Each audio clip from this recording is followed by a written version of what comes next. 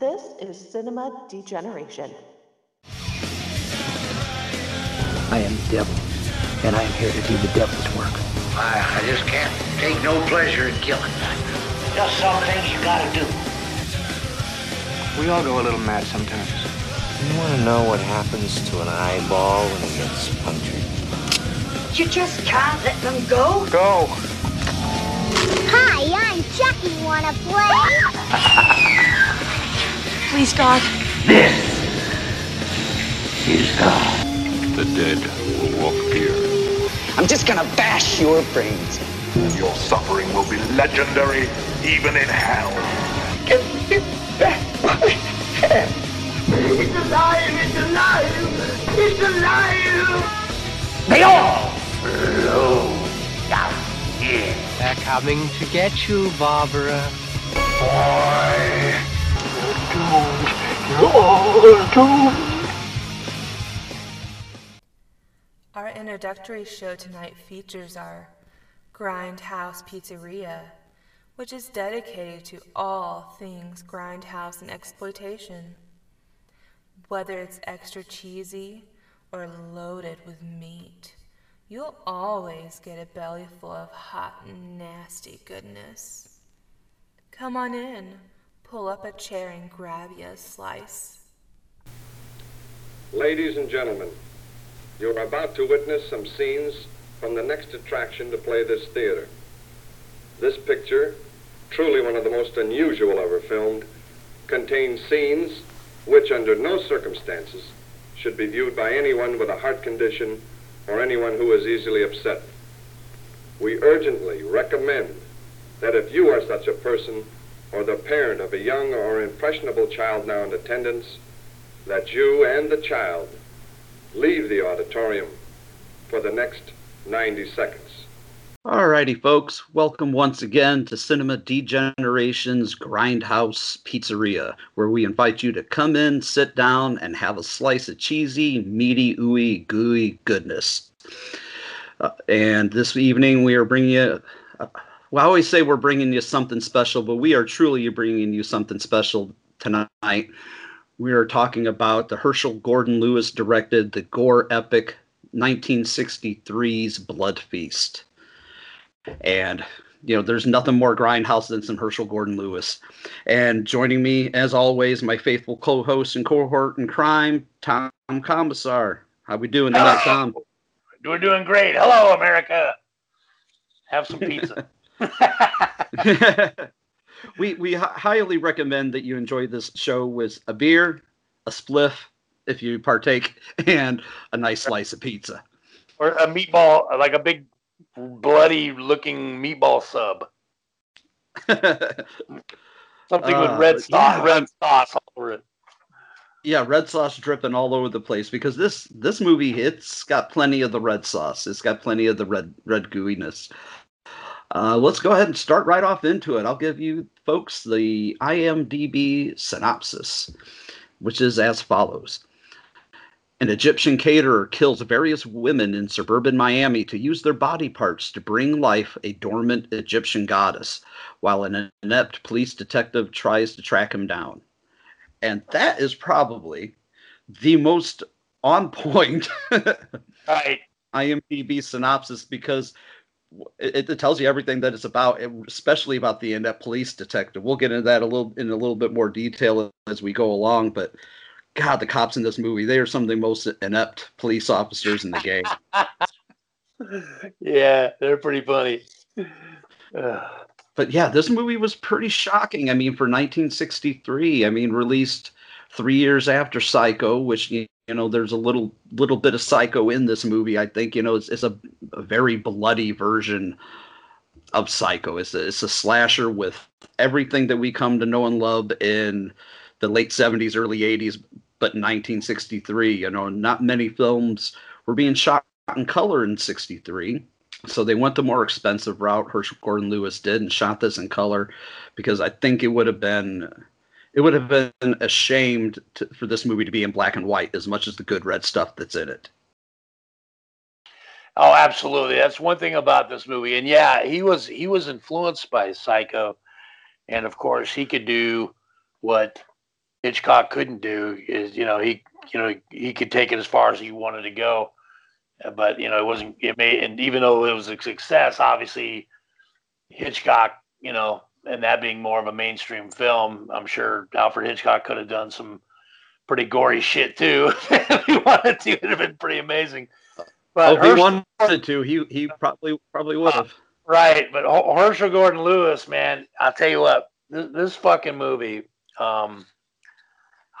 it's one of those where it's like it just had to exist. I mean, because he opened the door for shit that, I mean, think about it. We watch it nowadays. Like I don't remember when I first saw this. I really don't, on VHS. I can't remember, but I remember the first time I saw this, and even though, like, you're watching this thing, and you're used to seeing lots of gore and different things, and you've seen a lot of stuff, but especially nowadays, right? But think about 1963, like movies, didn't do this kind of stuff. Like, yeah, they had, there's whatever, there's people filming stuff on 8mm and doing nasty stuff, but you didn't see this. A movie like this didn't exist, and it, No. 1963, when you saw it in the theater, people must have shit their fucking drawers. I can't imagine seeing this like in the beginning, being around in 63 to see it. I can't imagine what some of these people, because it was done as a grindhouse, drive-in exploitation movie. It was specifically made to be that way. But I can't imagine what they thought in 63 seeing this. Really, it didn't become the norm or become more widespread and kind of accepted to show this kind of blood and gore to at least a good decade later. Well, it just shows how smart this guy was, what a genius he was, and and his partner David F. Friedman. But I mean, but being led by Herschel Gordon Lewis and the whole thing, like you look at the poster, nothing so appalling in the annals of horror, and then that girl, laying there, and that fucking crazy fucking Fouad Ramses, the dude standing there, and then you got the fucking blood feast, and then you've got then you got a little picture of the little cutie pie star they got, and which is Connie Mason, who is a Playboy pinup of 63. She was the centerfold. And it's like, so he gets her in there, and he's just like got it all lined up with the stuff that we've all stolen today, get the cool thing, the stuff that he came up with this stuff. Okay. I'm going to get these hot looking women. Not only am I getting, even if she can't act, I don't care. I'm getting, I'm getting a Playboy playmate, centerfold, from 63, like not a woman that maybe past her prime or like whatever, who's still cool and all. Like, she gets somebody that's currently in Playboy, which itself in 63 would have been like, whoa, it wasn't, as far as nudies and stuff and showing nudity in magazines and stuff, that was still like young times for that to be out there. And so he gets that on the poster, and it's like, so he comes up with this cool idea, and it's very it's just kind of a simple idea. I like the way the movie, when you first put it on, we got some other things I want to talk about, like the music and stuff, but it's just like just starts out. The first note I have is about the music. Yeah. Well, he starts out like when it goes into it, and you're just hearing this drum, just boom, boom, boom, boom. But it almost sounds like a old gladiator movie from the 50s, like boom, boom, boom. Right. Like Kurt, you expected guys to be like marching, like going into battle and shit. Yeah, some dude walking in, with his shirt off, all buff, and they're getting ready to fight, and it's just like, but it just goes right in. It just goes right into this home, and this blonde lady, very attractive woman comes. She looks like she's got a nice dress, like she's getting off of work or whatever, and she's coming home to her suburban little house, and she walks in and basically just goes right into it. There's not a bunch of bullshit. She walks in, she's getting ready to take a bath, And it's really cool. They just kind of set it up. Like the first thing, you're wondering, like, okay, what's going on here? She turns on this little like transistor radio, and you hear a voice, there's a, special news bulletin, and it goes into the thing about they're finding, a young girl was found. And of course, and it's cool because, right. It's Herschel Gordon Lewis. It's Herschel Gordon Lewis actually talking. It's his voice on the radio. Really? Now, yeah, that's him. I did some studying up on some trivia and whatnot, but I did not know that. I did make a note about the radio announcer, talking about how there's been bodies being found for weeks and whatnot, but I did not know that was him. Nice. That's awesome. So, so it's really cool. She goes and she listens to a little bit of it, and she's put on, like, oh, like you could tell she's kind of like, oh, and she just turns it off, like, okay. And then it just goes right to, she takes off her clothes. She's like in her bra and like, her panties, the panty styles of that style, of that day. And she's standing there and she's like, it's nothing too crazy, and she walks in and, she's going to take her bubble bath. And they do it where obviously those days maybe could show like what they maybe wanted to show, but she undresses and then they got like the soap put just right where you don't soak too much, but it's enough, and you're like, oh, wow. Right, where you kind of cover up all the naughty bits with some bubble bath stuff. But it's super, hot, you're like, oh, look at her, and for 63, I bet a lot of people are like, whoa, and so she's sitting there in the tub, and it doesn't take long, all of a sudden you kind of see like a shadow, and then she lets out the fucking just blood-curdling scream, and then it cuts to our guy, man. Our machete man, Mal Arnold is the plays. I'm not sure how to exactly say it. Fouad, F-U-A-D, Ramses. Fouad, that's Fouad, it. Yeah, Fouad Ramses. Fouad Ramses, and he's our guy, and he's got the second note I have, other than the music, the really simplistic drum beat that is just haunting. But the second note I have is craziest eyebrows ever committed to celluloid. Yeah, well, in that thing when they first show him, he's terrifying to look at. It's not like he's some grotesque guy with, horns growing out of his nose. It's like it's a guy, and he's got he's got crazy eyes and crazy eyebrows and weird hair, and it's just very odd looking. I think it's the painted on eyebrows that make him look even scarier. It's like it's really creepy. It's almost like a gray, like a paint, like a grease paint, and they've got it in his hair too. Like he's probably like just a regular dark-haired guy, but they've got this gray, like makeup in his hair, and it looks really weird. And he's creepy as fuck. So he's got this weird look. I think he was probably in his 40s or so, I would imagine. Or 30s when he shot this, but he always kind of talks about, like, there's some dialogue later where he's like, I'm just an old man, humor an old man, make an old man happy, but he could have been more than 30, 35, I would imagine, when he shot this, but. Yeah, I don't think he was that, they tried to make him look older, obviously, but yeah, I don't think he was that old. But what they did do is make him look scary as fuck. He's scary, he's like, and he's in a suit. So he's like, he looks like a guy, like just, he looks like a guy that can run a catering business, and so he kind of looks like an extra from Reservoir Dogs with that suit. Right. So all of a sudden, they do the thing where they, you see him go down and then you see the knife, like as he picks it back up and he's looking at the knife, like, yeah. And like, it's like, and now they've got the creepiest fucking organ. Like an organ, like an old electric organ, like everybody's probably had in their house back then. Grandma would sing church hymns on or something. It was like yes, exactly. It's the creepiest organ music, and it makes it even fucking weirder because it's like weird enough.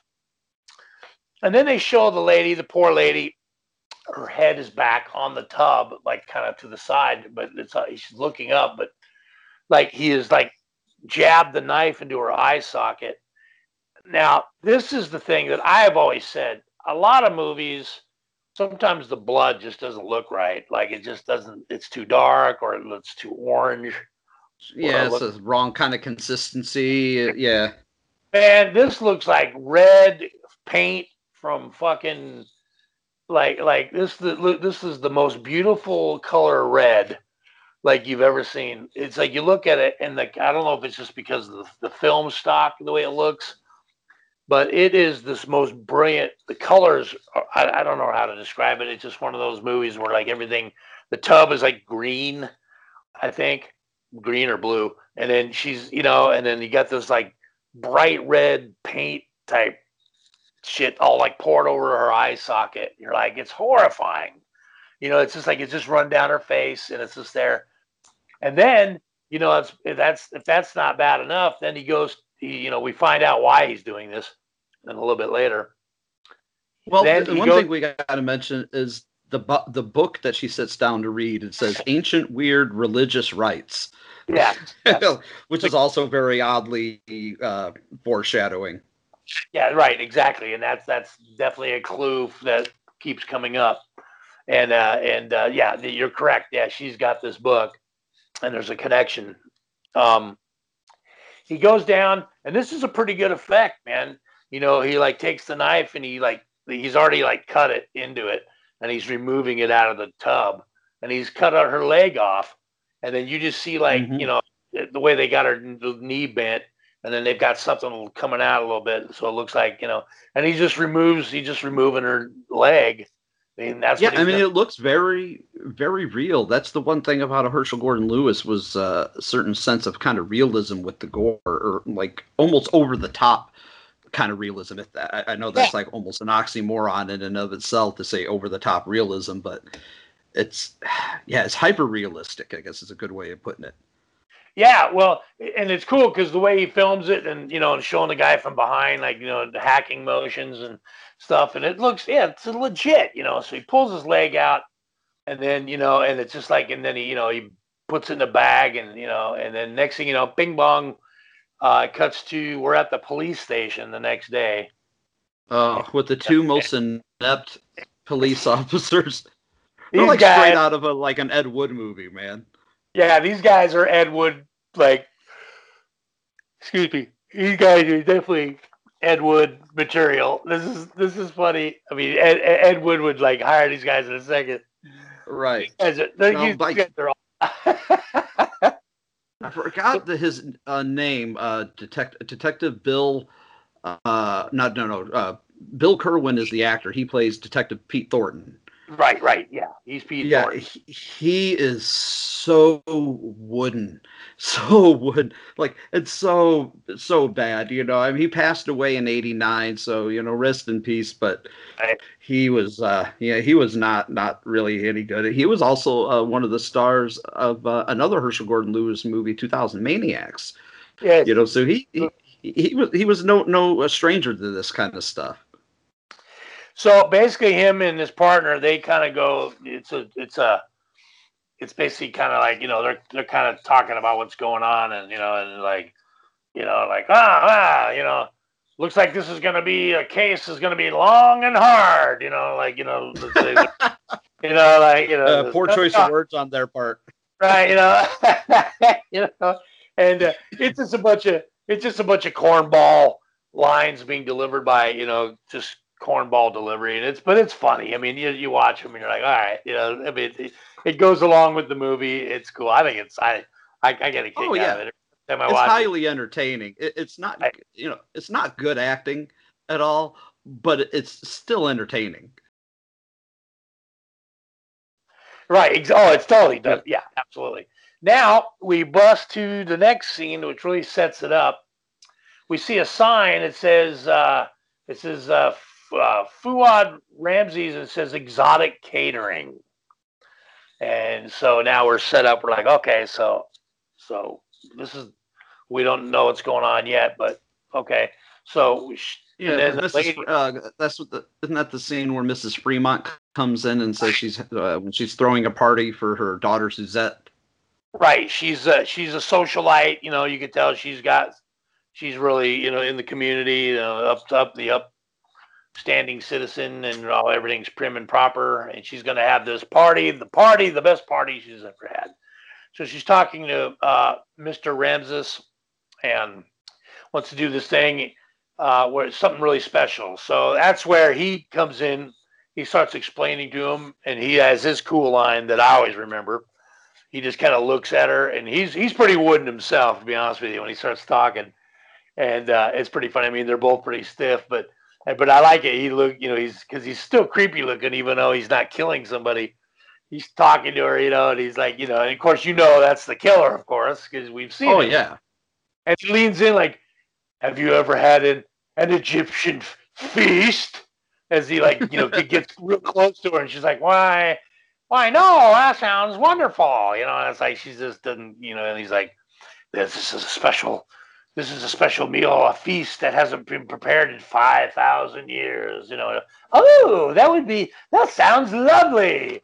I almost get the idea that he almost put her into a trance the way he's talking to her and he stares at her. She almost falls like under a trance of some sort, when he's speaking to her. Right. Well, when he's explaining about the Egyptian goddess and all this whole thing, and he's kind of setting up, they zoom in on his eyes, and then they zoom in on her, and then her speech kind of goes like, oh yes, that sounds. So yeah, there's that. She's definitely, for a moment, she's under his spell, and then she kind of snaps out of it, and so basically she gives him a card, her address on it, and says 2 weeks from this Saturday, So he's gonna cook the meal, and it's gonna be an Egyptian feast, and she's happy, and she leaves. And this is when we first kind of see his evil lair. He goes into the back, and the lair is bigger than his shop, man, for crying out loud. Right. So he goes in, he pulls this curtain back or something. He goes through a door. He's got a little thing in there, and he goes inside, and he's got like a big, huge statue that he unveils, and it's this gold statue of the Egyptian goddess Ishtar. And basically what he needs to do, he's preparing a blood feast. This is basically where we find out that he's collecting, like he kills these girls, but he doesn't take the whole body. He's taking parts, because he's going to take a part from this girl. He's going to take a part. Yeah. And so all these victims that were very specific parts from each victim. It's right. Like every victim is a specific part. He's not just taking a leg from each one. One, he takes an eye, then another, he takes their brains, right. Yeah, it's very specific. Right. And it's basically, it's the recipe for this blood feast that he's preparing, who basically his goal, he wants to resurrect Ishtar, the Egyptian goddess. That's where he's going with this. So under the guise of a Egyptian feast, he's going to use that to kind of get what he needs from the daughter, her daughter, or whatever he's going to need for his thing to finish it up. So this is where all these poor women are getting pulled into this, because it's the bottom line is he wants Ishtar to come back to life and be resurrected. So now we cut to the next scene of our youngins. Tony and Marcy are on the beach. They're making out, young little kids, teeny boppers, and they're kissing, and Yeah, those poor kids. I feel more sorry for Marcy than I do for Tony, because, Tony makes it. He lives. He just gets wounded and knocked out. But Marcy, everybody knows that there's murders been happening. Everybody knows that, that there's been a murdering spree and girls have been getting killed. But he's like, oh, honey, I'll protect you. And the next note I have is that Tony did a real shit job of protecting Marcy on the beach. Because I won't let anything happen to you, dear. She wanted to leave, and it pretty much happens right away. Fuad shows up. He's got a big machete in his hand, and he gets busy. He basically smacks Tony in the head. I don't know if he hits him and cuts him, but he basically knocks Tony out. And then poor Marcy, she screams. He gets a hold of her, and he basically cuts the top of her head off and removes her brain. And then they show a shot of Fuad holding like a brain type thing. It looks like just some sort of an organ with a bunch of blood dripping through his fingers. And then to me, it looked like real brains. I thought they might have used. I'd have to dig a little bit to find out. No pun intended. But I bet you they probably used like calf brains or pig brains or something like that. I'd be willing to bet they did. But most of those brains ended up on the sand. He was very very messy. Right. It was definitely messy. And of course, she's laying there, and they do a pretty good shot where you kind of see her up above looking down, and then they do one from looking at the top of her head, and she's laying on her back. And then, of course, more creepy organ music that just makes it creepy as fucking balls, man. It's fucking creepy. Yeah. It's weird. The if music you movie, you're gonna fucking agree, man. You're gonna like, man, this is weird. And well, the drum beats, those simplistic, drum beats and the organ stuff, it's very simplistic, but like super effective, super duper effective. Oh yeah, it really, it's weird. And that, oh, by the way, that's Herschel Gordon Lewis. He did he did that. That's his soundtrack work. So that's it. Now I gotta ask one question. Do you have any idea what the fuck the snake was about? The snake that's nearby, on the beach with the brains. They show a close up of like blood on the sand, and and then all of a sudden you see this rather large snake just kind of there, and then he kind of slithers off, and I'm thinking that maybe it's symbolic because later on when they have that flashback of that Egyptian prince, they show him holding a snake. Maybe this is supposed to be Herschel's thinking of something symbolic having there from Egyptian, like maybe it's just there because it's not really explained, and it's kind of like, why is a snake on the beach? Like what's he doing there? Like, yeah, it was just kind of there. Maybe it was just supposed to be subliminal. Yeah, I don't know, but it's funny. So Paul Marcy's dead. They cut back to our amazing cops. And they're questioning Tony. Now he's still on the beach, like she's like in a body bag or something. They got her covered up, and Tony's funny as shit. I love it because he's like, I don't know, she just wanted to go. Oh, he's doing his best. He's doing his best. They got a bandage around his head, but it's funny because they're like, well, can you tell us what you saw? And then I love it because he's like, I can't remember. I can't remember. I didn't see anything. And then it's funny. It's like, it's cool, man. I think they were just trying to give you the idea that he was traumatized, but it was the best that he could do. I just thought it was. I just love it. I thought I got a kick out of it. I think. Oh, me too. Me too. And so anyway, so our guys, our crack detectives, are trying to figure this out, and they're trying to get some shit out of it. So they go back, and then there's another scene in the police station in the office. Now we're back with Marcy's mother and I guess his dad, and they're trying to question her. And of course, the poor mother's distraught, and she's crying. I made her a white dress, and she'll never wear it. And it's like. But it's kind of like maybe you kind of think, oh, that might be something a mom would say, like she made a dress and then for her, and then she'll never, it's kind of like, oh yeah, it's kind of. I remember like that. I was like, oh, that's kind of yeah. I mean, and so she's home. Yeah, it's like, well, that would be kind of sad. Like she made a dress for her daughter. So even though it's kind of cornball, it's kind of like you could feel for the mom. I did anyway, and so they're basically trying to get some stuff, like trying to figure out, like what happened, and then the mom. Right there, kind of slips one out that she goes she's just a good girl. She's something about belonging to a book club, and that kind of like Pete kind of remembers something about a book, and they're noticing they're starting to put two and two together. They don't quite get it, but there's like okay. No, they never do. I mean, when they finally do, that it's way too late. Right, way too late. So then we kind of go from that. Now we're next day, it's daytime, and they show, it's like a cool shot looking down on, I think it's, like a Cadillac or something. It's a real nice convertible, like a big car from back then, the big, huge ass fucking. Oh, the big old sedans, yeah. Big old sedans, and it's this guy with like a sailor cap on and like a Thurston Howell cap on, and he's got you know, and then he's got this really very beautiful blonde girl with him.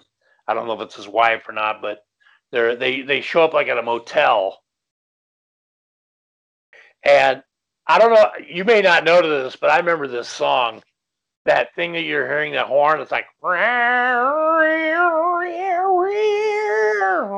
you know, in that scene. Yeah, I remember that. I don't know what it's from, but yeah. The song is called How Dry I Am. It's an old song. It's like, how dry I am, nobody knows, nobody seems to give a damn. And it's about just somebody being fucking drunk or something. I don't know. It's like some weird song that my dad knew years ago. And it was like, so that song is that tune.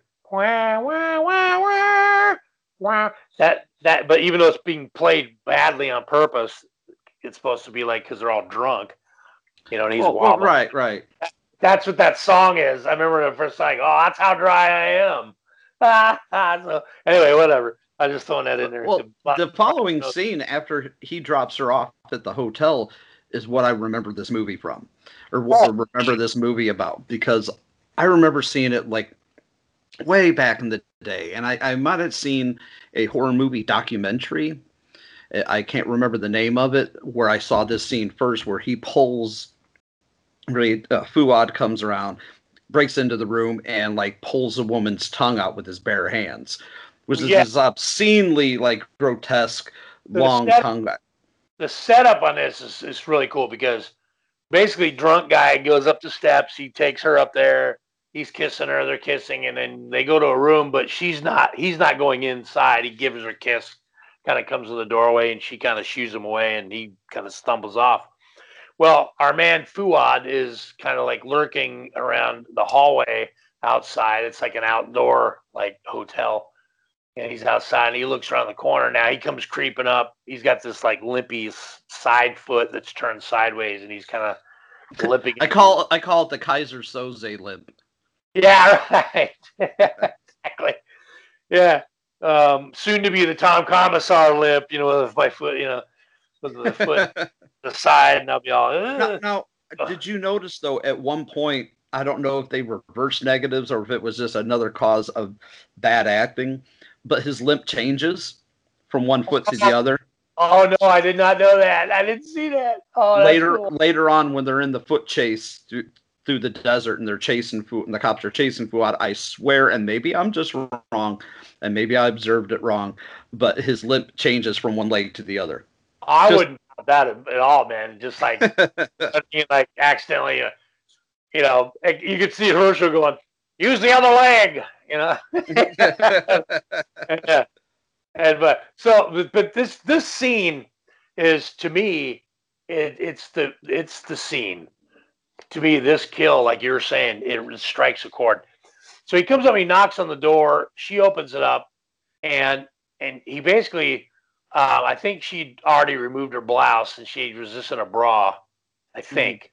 And he basically just charges in, and she screams like this real blood-curdling scream. He throws her down on the bed, kind of topples on top of her. And it's not a sexual assault. He's just on top of her. He's come to get what he wants. He's coming to get her tongue. He's immediately got his two fingers in her mouth. And what's creepy about it, because her hair's really done up nice and she's like really pretty, but it's weird because she's like, and he's got his fingers down in there trying to get her tongue out, like making this, and then like her eyes are crossing. So it's like, it's creepy looking. And then that fucking organ comes back in, that organ music, and it's like, oh, this is so fucking creepy. It's so weird. And he's in there like, and so he finally, you know, she's like trying to fight him off, and you know, he's overpowering her, and he's got the fingers in her mouth.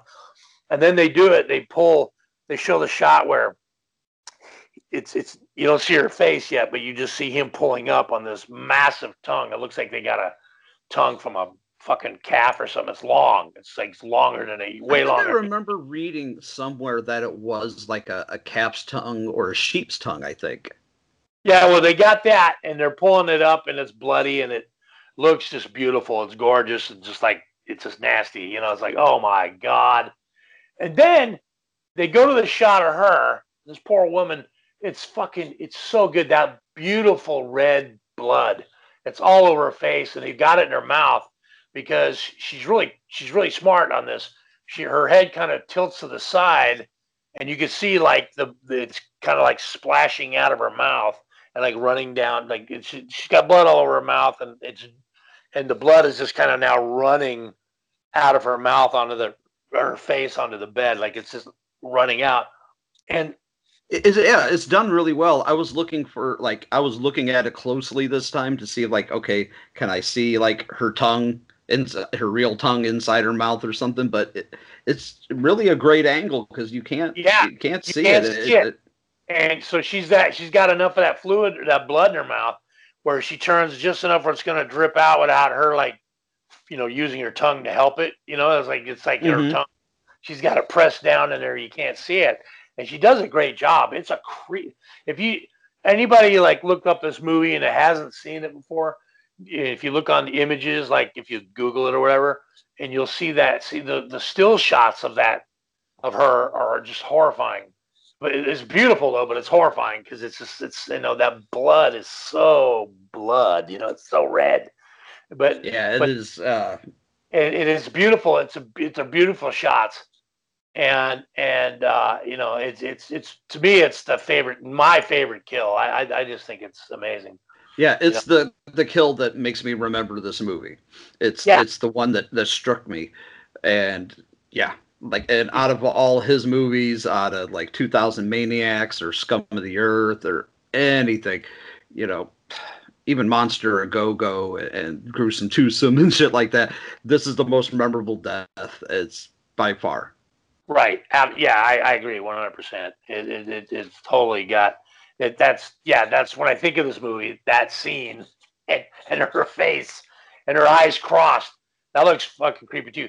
That reminds me, I remember in you see Alfred Hitchcock Frenzy, when the necktie strangler rapes the secretary, and then when they discover her body and her tongue sticking out of her mouth with the necktie around her neck and her eyes are crossed. I remember that. I was like, oh, that just like is so creepy. And this is the same. It just looks so weird. Her eyes are all like just, this actress played that really well. And it just all these years later, you and I are still remembering that scene, and it makes us think of the movie. And that was just wonderful filmmaking right there. Yeah, here we are talking about it almost 60 years later. So now we got, Pete still investigating, right? And they discover that the latest murder victim, they figure out that they belong to a book club, and they're starting to put two and two together. Well, that's when they actually showed the book club, which I had to think of, like, why does such a small town have a group meetings and book clubs about Egyptian cults anyway? Like, and the next note I had is like the professor or the guy officiating this book club, he looks like fucking Walt Disney. He looks just like Walt Disney. He does. He's got glasses on. But yeah, he looks like he does. He does look like Walt Disney, right down to the little pencil thin mustache. Well, he's basically it's a good way to set up like what's going on with the book and the Egyptian stuff. So it's a good way to, kind of exposition, but not, it's like it's information. And so Pete's there, he's tending the class that he goes to. And of course, his girlfriend happens to be Suzette. Suzette is the daughter who's going to have the big Egyptian feast. And so that's just a coincidence or not. And they start talking about the cult leader, and this is when they get to do like a cool little flashback.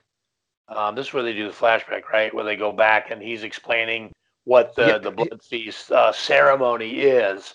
Yeah, and they show like the short little flashback to Egyptian times. Yeah, ancient Egyptian times. They've got this beautiful woman lying like on an altar, and she doesn't look really scared. She doesn't really probably doesn't know what's going on.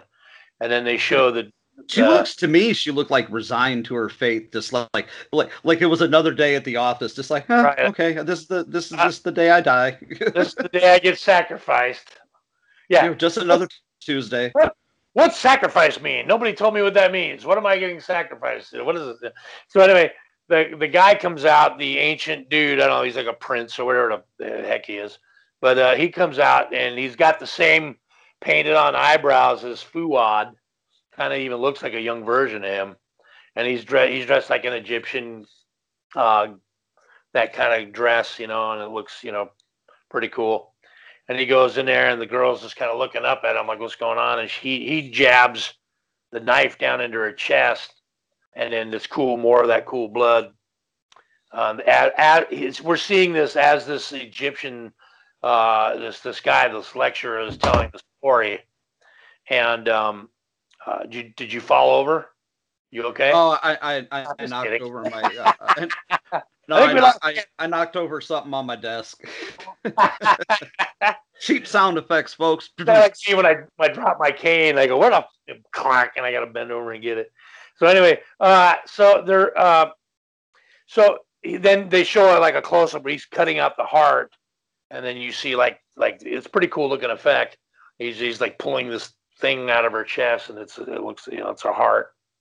So they go back, and the effects does look good. The blood looks good, but the one problem I had with it just a little bit was that heart was way too small. It was way like it didn't satisfy my sense of proportion at all. It didn't look like a large human heart. Yeah, I agree with you there. It was pretty tiny. Yeah. Not that I don't like what hearts look like or nothing, But it looked cool the way they're pulling it out. I was like, that looks pretty legit, Oh yeah, cool. yeah. So basically, when and then it kind of does that. He's holding the snake and the whole deal, and it kind of goes back to now, modern, time, back to where the lecturer is still telling his story. The lecture's over, and then Pete. They're talking about he's looking to like kind of get with Suzette, and he's going to give her a ride home. She wants to get home because her mom is worried when she's out. So they've done the lecture. He's going to take her out. Basically, he takes her down to where down by the ocean or a lake or a little yacht area where there's like ocean water and like a little place, where lovers go to make out and neck, I guess. I don't know. Well, isn't it supposed to be taking place like outside of Miami? So I imagine it's just the beach or somewhere. The beach. But somewhere you can drive up. He drives up to the water, and it's like probably a little hangout where we can just pull over. So he kind of gets her down there, and he wants to quote unquote, and he basically wants to get a kiss, and they're talking, and she's playing a little coy and like, oh, and they're kind of necking a little bit, and he gets and having a little moment there. And then the car radio comes on, and it's Herschel. I think it's the same voice, and they're talking about they found another body. This victim was near. She's not dead yet, but she's near death. So he's like, I'm gonna have to go check in on this. We gotta go.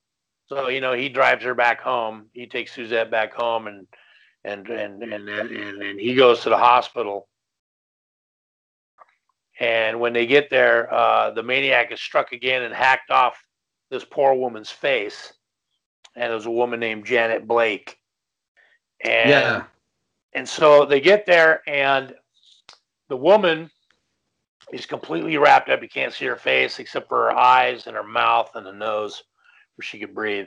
You can't see her at all, but you're to believe that her face was half hacked off, like half of her face. So she's there, and she's like almost, like about ready to go. And they're questioning her, and they're asking, hey, is there anything? And she explains that, he was an old guy, wild with wild eyes. They always say he's got wild eyes, which is true. Which he does. He does. And then she says, and then he says something, and then he said something like Etar or something. And so then she dies, and then Pete like Etar. So now he's starting to think like, huh. And so he's starting to put two and two together. His wheels turn very slow, but he he's starting to put the picture together a little bit, not greatly or at any kind of breakneck speed, but very slowly, if anything. Right.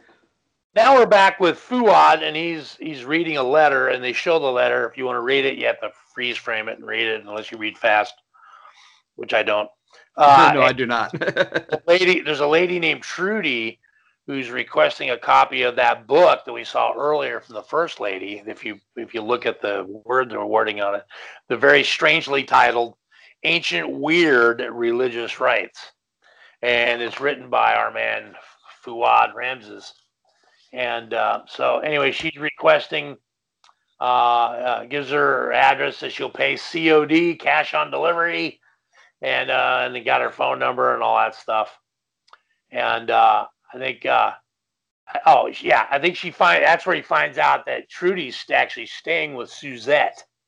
Yeah, they're friends. And then, because isn't it following after that they're having kind of like a, not so much a pool party, but like a pool day of frolicking or something. Like Suzette and two of her friends. Trudy is one of them. Very, very pretty ladies. Are just kind of in their bikinis, just kind of frolicking in the water and swimming around, having a good time. And then, so there's actually a kind of a funny scene where Suzette is kind of up on the side of the pool, kind of laying down on her stomach. If I think so, I think she's on her stomach. And yeah. Fuad thinks he's gonna like kind of creep up on these three women, and you just see daylight too. Like this creepy guy in a fucking suit, just by the pool, and they show like the shadow of a hand, and then all of a sudden she looks, and then the shadow disappears. Like whatever he was gonna do, he just decided to duck down. They don't show that other than the shadow. So he decides. I think they show him jumping over a fence or something. But he decides to just kind of hang out and not do anything right there. So it's the first time you see him attempt something and then just abandon it like right off the bat. Right. But he didn't leave. He's kind of hanging out, and he's kind of just there. But they're paying more attention to the girls, and they're kind of talking. Oh, gee, I can't wait to the party. We're going to have so much fun. Oh, I can't wait. I'm so excited. Blah, blah, blah. And Trudy decides she's going to have to she's going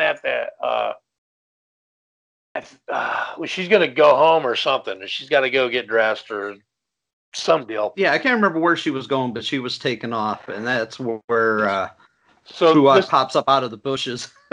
Right. So she puts her shoes on, and then they cut the other two girls are just kind of toweling off in the back. And now we're in like a suburban neighborhood. There's not really any place to hide. There's just lawns and nice, beautiful suburban, houses. Broad daylight. It's all very wide open and completely broad daylight. Because the next note I have is, how the fuck does Fuad keep getting away with murders in broad daylight? Like, oh yeah, nobody pays any attention and inept cops. Right. Well, it's funny. She like leaves the party, and so she's walking to the front. I don't know if she's walking home or to her car. I don't remember, but she's walking basically right out in front of this house, Suzette's house, the Fremonts.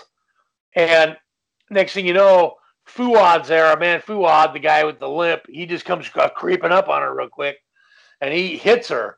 I don't know if he hit her with the machete or he does something and knocks her to the ground, and he kind of knocks her out.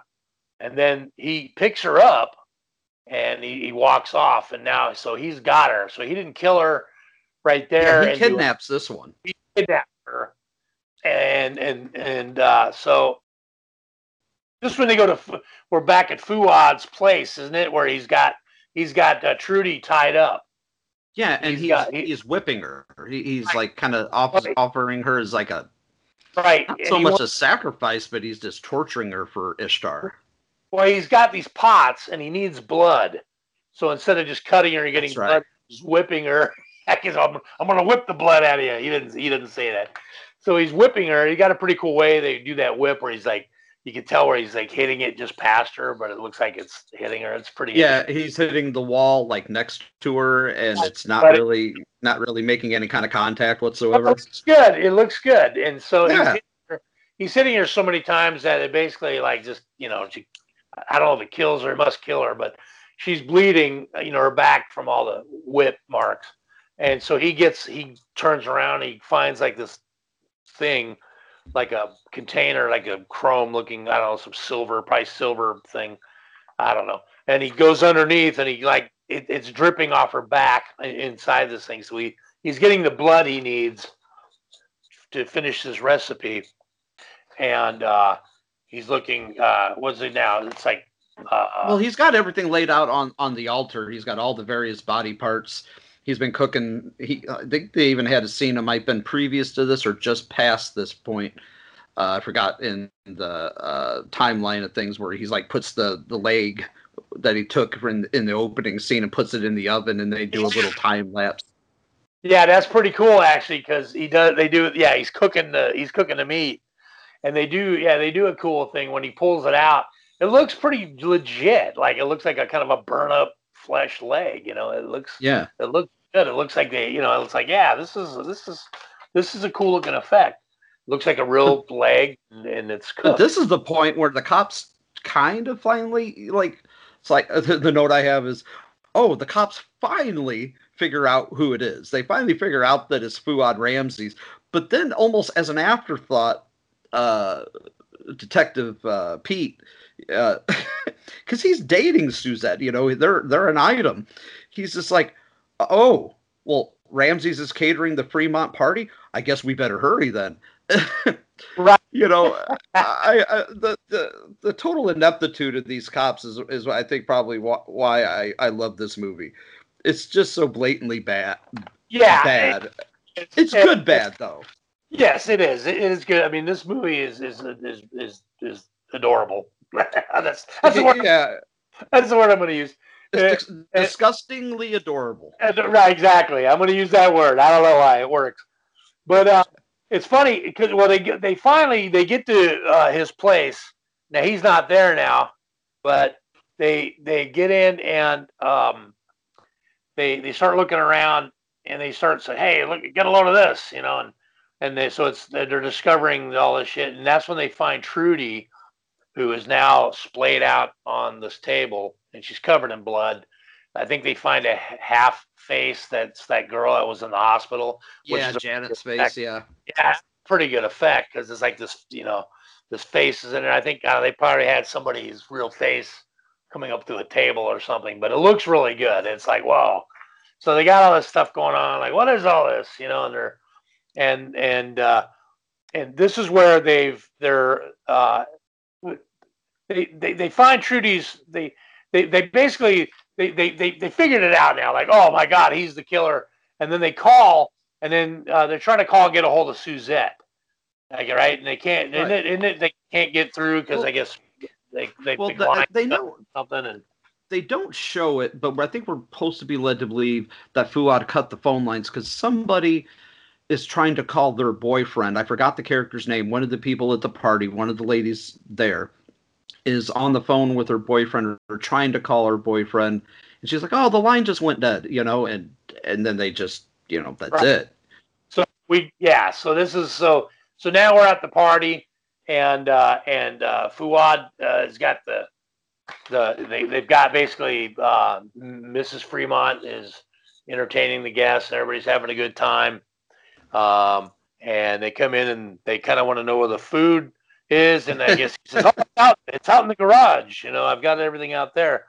And he basically he said it would be tainted to bring it in the house before they complete the last part of the ceremony.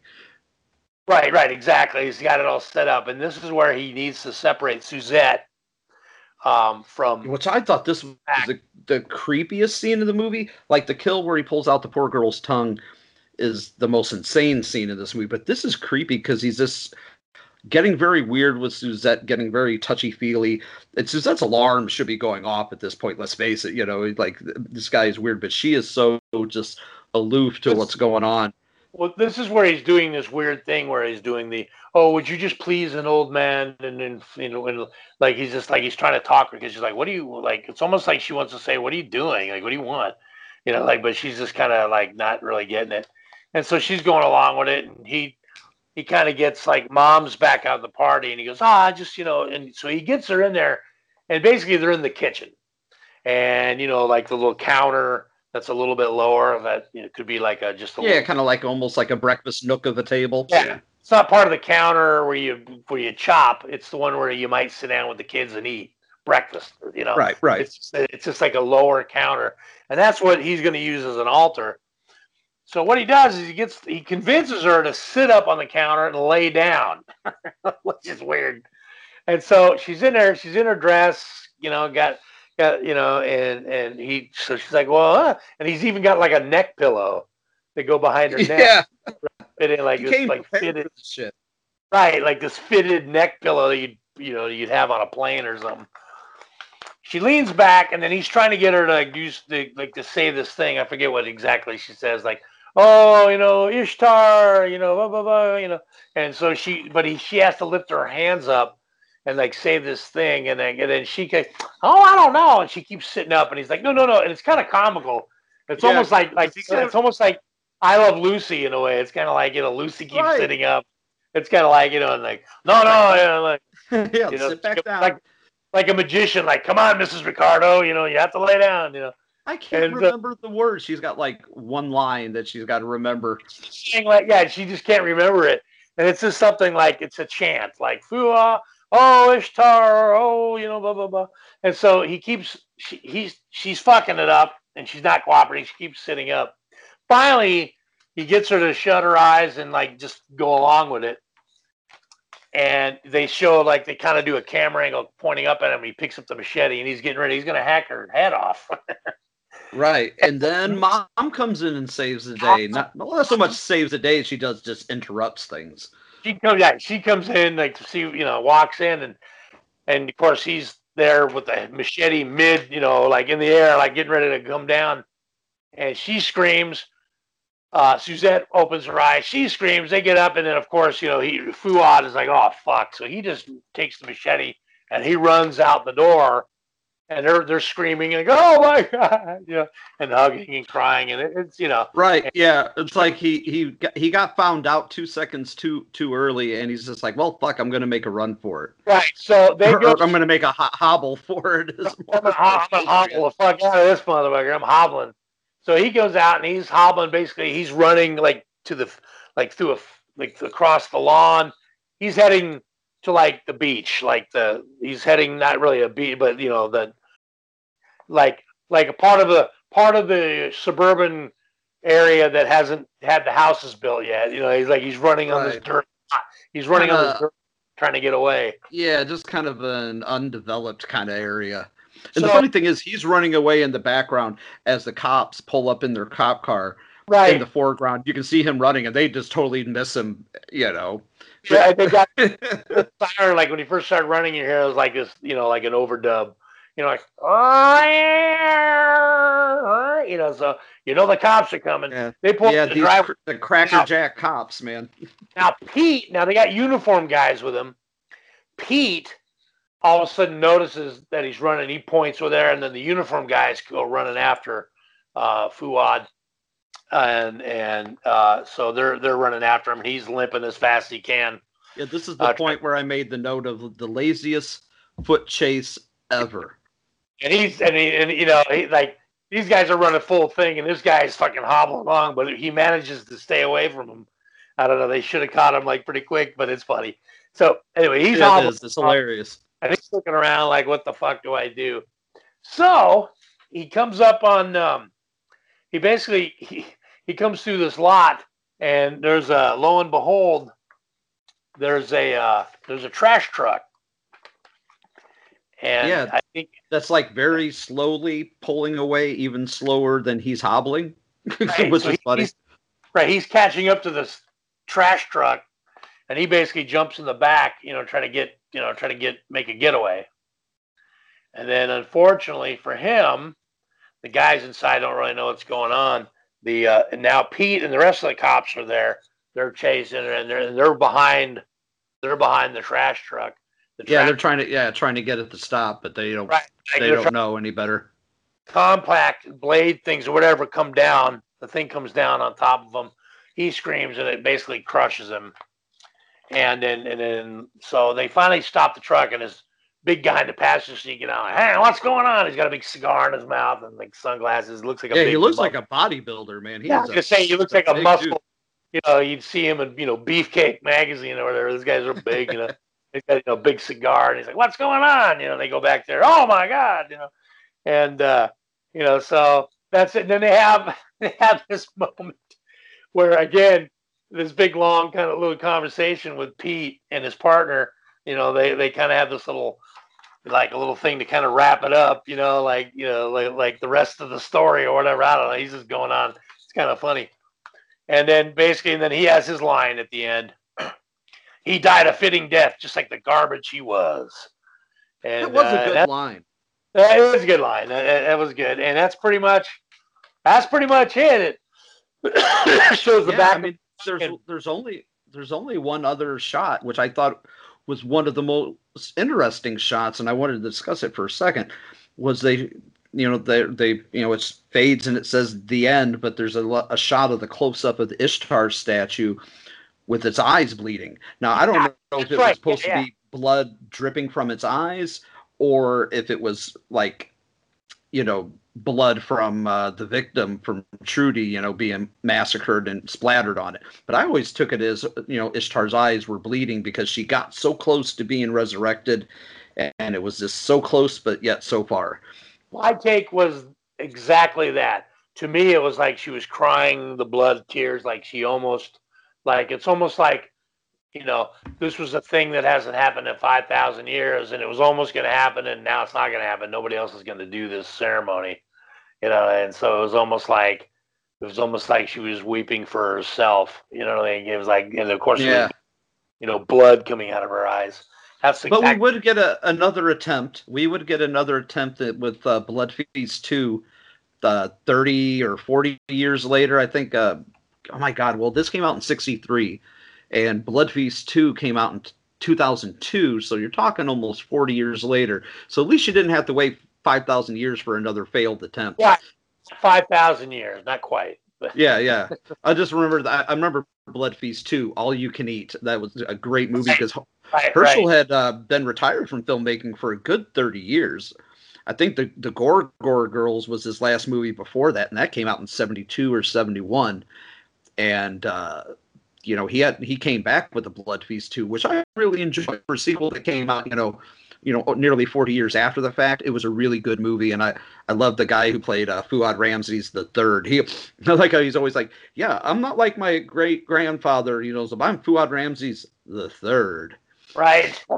Good movie though. Yeah, I agree. So, but yeah. This movie was pretty notorious. If I remember correctly, it was the oldest movie, or it was the oldest movie that was part of the Video Nasty list. Yes, correct. Remember correctly, yeah. There was also something on there that they said. Now, I don't know if this is true or not, but they said it was one of the first movies that ever showed somebody being killed with their eyes open. I don't know. It's like a little nugget. Not the first one, but that was like, I guess that wasn't really done. But but to have all these people being killed and their eyes are open, I guess that was pretty weird. I didn't really think about that. And I just thought it was me either. But yeah, so that must have been something back then. Like, their eyes are open. So I don't know. Well, it was some of the first gore and the first movie that have the death with the eyes open. I mean, that there's a lot of firsts. I think they said they shot this movie in 9 days. Was it? No, I was reading it was 4 days. Oh, okay. I read it was 4, and they had a budget of $24,500, and it ended up making $4 million. Now I don't know how long it took to make $4 million.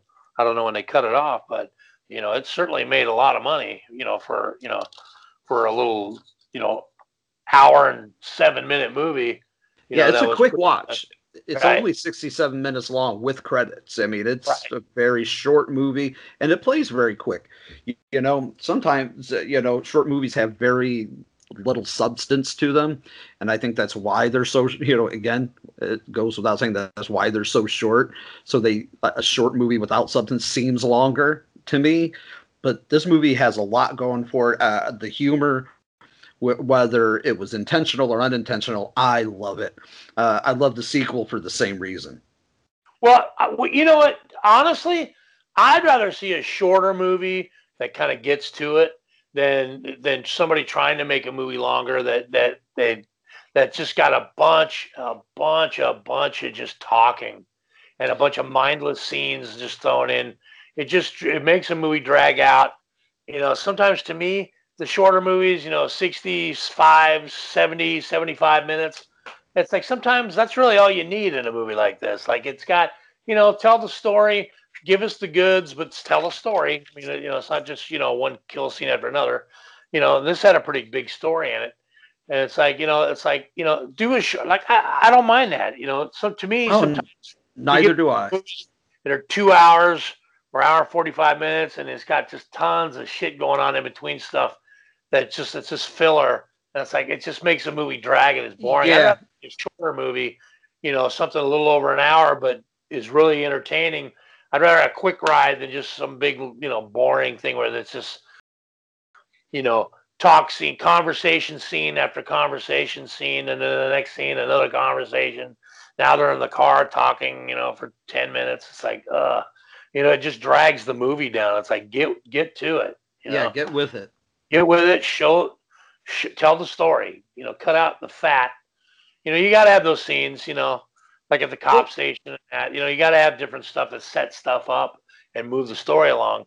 But don't weigh us down with too much shit. It's very tightly directed, edited and very tightly written. Louise Down, she was the screenwriter for this, and she worked with Herschel Gordon Lewis on several other films. But I think it's a testament to her writing of just keeping that very, keeping everything very trim and very neat. Right, absolutely. Well, that being said, I want to get into our final thoughts and review or rating on a scale from 1 to 10. You know the rules better than anybody. Guess go first. Well, my feeling on this movie, this is really the first, and being a movie that was done, in the early '60s, the time that it was done, and the things that were being shown on TV and in theaters that were pretty tame back then, and for somebody to be bold enough to come out and do something like this and shock people, really bring this on. To me, this movie is that movie. Is this the movie that just stands out as the pinnacle, the gore splatter movie that started it all?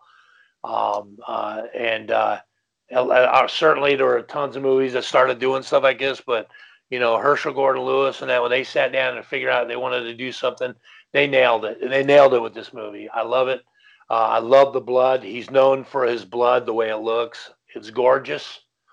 And even with the wooden acting and the funny, shitty delivery lines and stuff, it doesn't matter. To me, when I watch this, this is that movie that started it, and I gotta give it nothing but love, and I do love this movie, and I think he was an amazing man, had an amazing career. He's very, very intelligent. I wish I could have met him and just sat there in a room with him and just listened to him talk, because I'll tell you what, he seems like a real interesting guy, and he's very talented and very, very intelligent, and they probably had a lot of fun doing these movies. I tell you what, I know I would.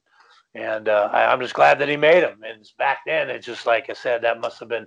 I would love to be if you were in a time machine and sit there and look at the audience watching that movie. They must have shit themselves. And that's what I think about it. Like, man, this guy really went for it, because it's hard to really do stuff like that anymore, to really shock people. There's been so much stuff. It's like, yeah, we've seen it all. And but in '63, this was so fresh, Yeah, there's really, like, what ground do we do now? How do you, people probably left that theater and they're probably still talking about it, so I just, I love the movie, and I'm gonna give it, I'm gonna give it a 10. I'm gonna give it a 10 because it's that movie that was first, and it deserves it. Does it deserve 10 when you're grading movies? There's lots of stuff like, no, not at all. But movie as a whole, I'm giving it all that. It was, it was done cheap as hell back when they had to film stuff with film and not digital. So they did it cheap as shit. They did it quick. The effects were amazing. The blood is beautiful, and the kills were amazing. And with all the faults, I don't care. Not on this movie. It gets a 10 in my book. It's that movie, and that's my thing. It's a 10. Yeah, I agree with you on several levels. You know, it's it's the granddaddy. It's the granddaddy of all gore movies. It's the one that started it all. It's part of the reason why Grindhouse Pizzeria is here. It is the epitome. Herschel Gordon Lewis's movies and his style of directing and his kind of movies are what we're about. You know, gratuitous gore, violence, nudity, bad acting, bad choices, but you love him for it. It's I actually was lucky enough to have met Herschel Gordon Lewis in it was 2003, I think it was, down in Florida at a convention called Screamfest. I got to meet him and talk with him for a little bit. I got a little 8x10 signed. I only talked with him for a few minutes because there was quite a few people waiting in line to talk to him.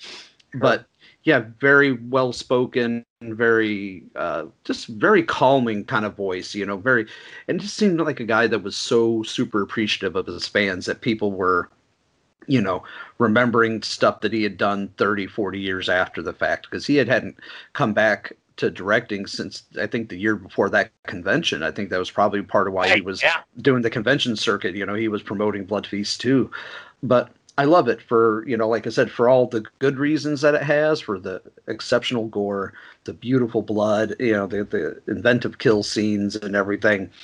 And even for the bad parts of it, you know, the kind of Ed Wood wooden style acting and the inept cops. It's all just a perfect marriage of good and bad. I'm coming in a little slightly lower than you. I'm coming in at an 8.5, but it's still a classic. It's still, you know, it's classic HGL, man. And, you know, like the poster says, there's nothing so appalling in the annals of horror. Right. And indeed. And maybe one day we'll review the sequel, which I would love to do. It's a great movie as well. But yeah, 8.5 out of 10. Awesome. I agree with that score too. Like I said, I get it. You know what I mean? I think I'm just a slightly bit more critical of a viewer than you might be. I think this is probably why I came in at an 8.5. I'm a big softie. Ask my wife. But I agree though. But it's good. I agree with everything you said. It's right on the money. The fact that we've been doing this show since we've been doing it since May of last year. Since we're only the first week into 2021, we've been doing this show since May of 2020, when the first show we did, you know, the incredible two-headed transplant. I've been itching to do a Herschel Gordon Lewis movie, so I'm glad that we finally tackled this one. Yes, sir. Well, that being said, I think we'll call it an end to tonight's festivities. Want to thank you folks as always, for listening to us here at Cinema Degeneration, and the folks here at Grindhouse Pizzeria. You know, we implore you to pull up a chair and grab yourself a slice of Blood Feast. Well, we're just working with a homicidal maniac, that's all. All these bodies have been badly mutilated. Certain limbs and organs have been removed. This Pat Tracy that we found yesterday, the lab says her heart was cut out. Yes, an authentic dinner, such as one might have attended in ancient Egypt. The actual feast of an ancient pharaoh. It has not been served for 5,000 years.